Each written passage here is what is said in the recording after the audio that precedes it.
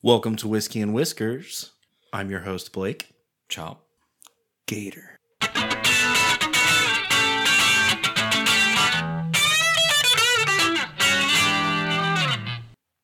And for today's episode, we're going to do physics and shit. This is Physics and Shit, Einstein's Theory of Special Relativity.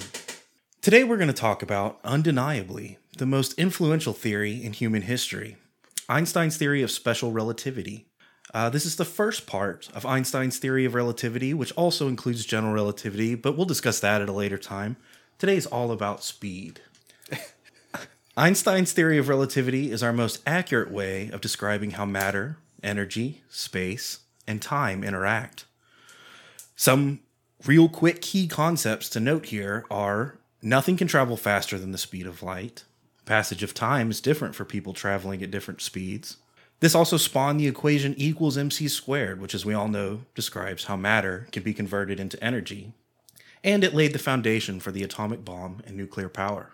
The easiest way to sum all this up into one general rule so that you can kind of grasp it is as follows. The faster you travel through space, the slower you travel through time. If you reach the speed of light, time would stop and your mass would become infinite. So let's play through this thought experiment for a minute. Say you're riding your motorcycle down a backcountry road. It's windy, there's lots of trees, blind corners, cliff edges, an invisible driveway, so you're playing it safe, and you're keeping it cool at about 50 miles per hour. Dope. Sounds awesome, dude. Wish I was there with you. Then you come up on this middle-aged, tights-wearing, calf-flexing, entitled bike-riding boomer motherfucker who's too old to remember that his mama told him not to play in the goddamn street riding his goddamn Huffy in the fast lane. But he's been riding for a few miles, and he's had McDonald's for breakfast, so he's going to go a little slow. Let's say 10 miles per hour. Now, it's easy to understand that his speed is relative to the cliff on one side of the street is 10 miles per hour, or the blind corner up ahead, again, 10 miles per hour, as these objects are stationary. Now, the trash truck coming on the oncoming lane is going 45 miles per hour towards the both of you. So this moron on the mongoose is heading towards the trash truck at a relative speed of 55 miles per hour. And since you're coming up behind him at 45, which is the speed limit, by the way, his speed relative to you is negative 35 motherfuckers an hour. He's coming back at you with extreme prejudice and hostility. Just remember, he has the right to be there, regardless of how much of a dickbag he's being by exercising that right. In this moment, two things begin to happen. Since you're traveling faster, time, as this asshole perceives it, at least, is moving much faster than it is for you. What this means is that for every minute he spends pedaling his velocipede and looking at the butterflies, feels like 1,000 soul-sucking hours to you. Also, since you're traveling faster than this Schwinn-riding simpleton, your mass, relative to him, increases. And since we all know that E equals mc squared tells us that mass and energy are essentially the same, you know this chain reaction is happening in your soul in the form of rage. And as the atoms begin to split and create heat, you must realize that this reaction must be controlled. We're hoping for a nuclear reactor here, not a nuclear bomb. So even though this stretch of road is an incredibly dangerous place to ride a fucking bicycle, even though the road conditions make it very difficult for even the most diligent drivers to be aware of their presence, even though they are blissfully ignorant of their own mortality, and they place the burden of their stupidity and indeed their lives on the people around them, even though they can't keep up with the speed limit, there's no shoulder, and there's only 2 lanes and no way to pass them, you match their relative speed. You lower your mass. You take a deep breath and slow down time. And you take this opportunity to turn up the podcast and pray that they zip their dick up in their leotard when they get home. And that's Einstein's special relativity. I have many thoughts about this. Tell them to me. So, first things first, right? The equation. When it comes down to it,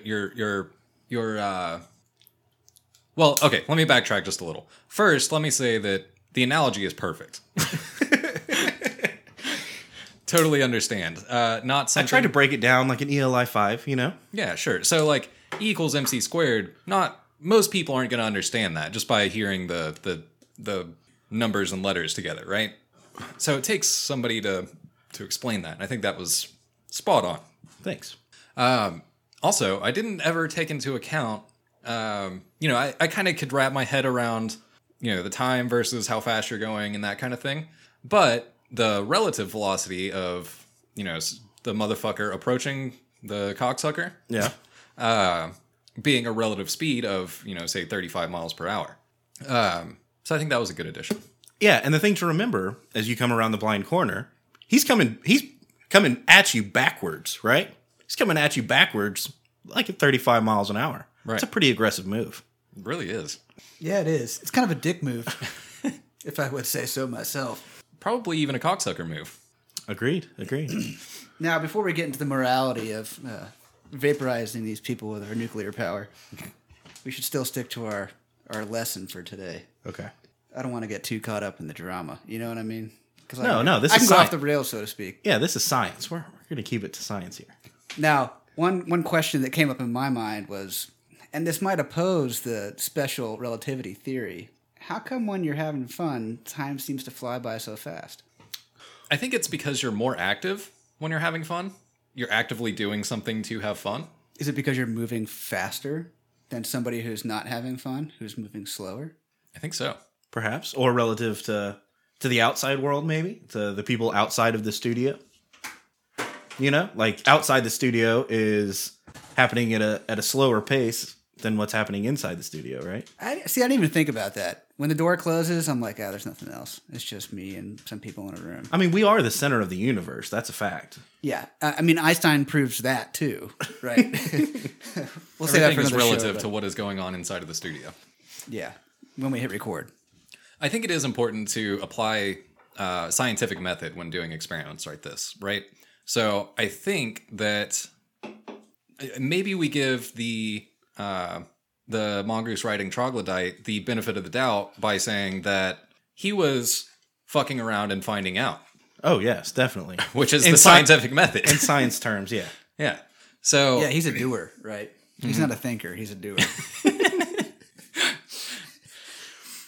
I really wanted to emphasize the part about he's putting his own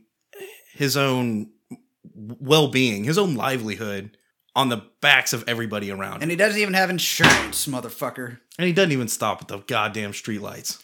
it's all for the sake of science, though. Yeah, maybe we should cut him a break. You think that's what he's doing? Yeah, maybe he's like donating his body to science, and this is his way of doing it. Maybe we should check his license. Maybe we should take it one step further and start rollerblading down the street. Ooh. And getting in the way of the bicycles. Oh, dude. That's it, man. You got to get in the way of the bicycle somehow. A fucking big wheel, bro. Not roller blades, roller skates. I'm thinking a big wheel. You know, the little kid's big wheel that doesn't go fast at all? Or unicycle. You could be one of those lay down bros, the horizontal bros who ride their bikes. I bet those go pretty slow. You can take it a step further and just get on a unicycle. There you go. Like, if they're going to take a bicycle, then fuck it, I'll take a unicycle and... But you got to have one of those poles that they use when they're like balancing so that you can play defense, you know? Maybe balance some plates on the end of it or something. Yeah, I think that might be the answer for science. Or they just need to put bears on the side of the road. Also an option. Yeah. Chain them to the guardrail on the cliff side. But just enough to get to the other side. But then you end up hitting a bear in your car, and that's a mess. Or your motorcycle. That's really a mess. Yeah. Maybe not a good idea. I don't know if bears are the answer. Are they just too unruly? I mean, think about a guy on a unicycle. Isn't that kind of unruly? But I think unicycles and bears go like hand in hand. I think they're like bros. Circus creatures. Yeah. So that's our science episode. Mm-hmm. Let us know what you think. Yep. Come back for more. Be sure to tune in next time to Physics and Shit. Absolutely. The Whiskey and Whiskers website is up. It's whiskeyandwhiskerspodcast.com. On there, you can find links to all of our social media, including Facebook, Instagram, and Twitter. You can also find links every way you choose to listen, including Spotify, iTunes, YouTube, Google Play, and your favorite podcasting apps. We also have a Patreon on our website. Go check that out. We need you, bros. Do it. Last but not least, I'm going to add one more thing in here. We're going to be streaming live more frequently, so check out twitch.tv/WAWPOD official. That's WAW Pod official. Go check us out live on there whenever you see us. And drop a subscribe in there so you can see when we're live. Other than that, we got new episodes every Monday, new content all the time. We'll see you next week.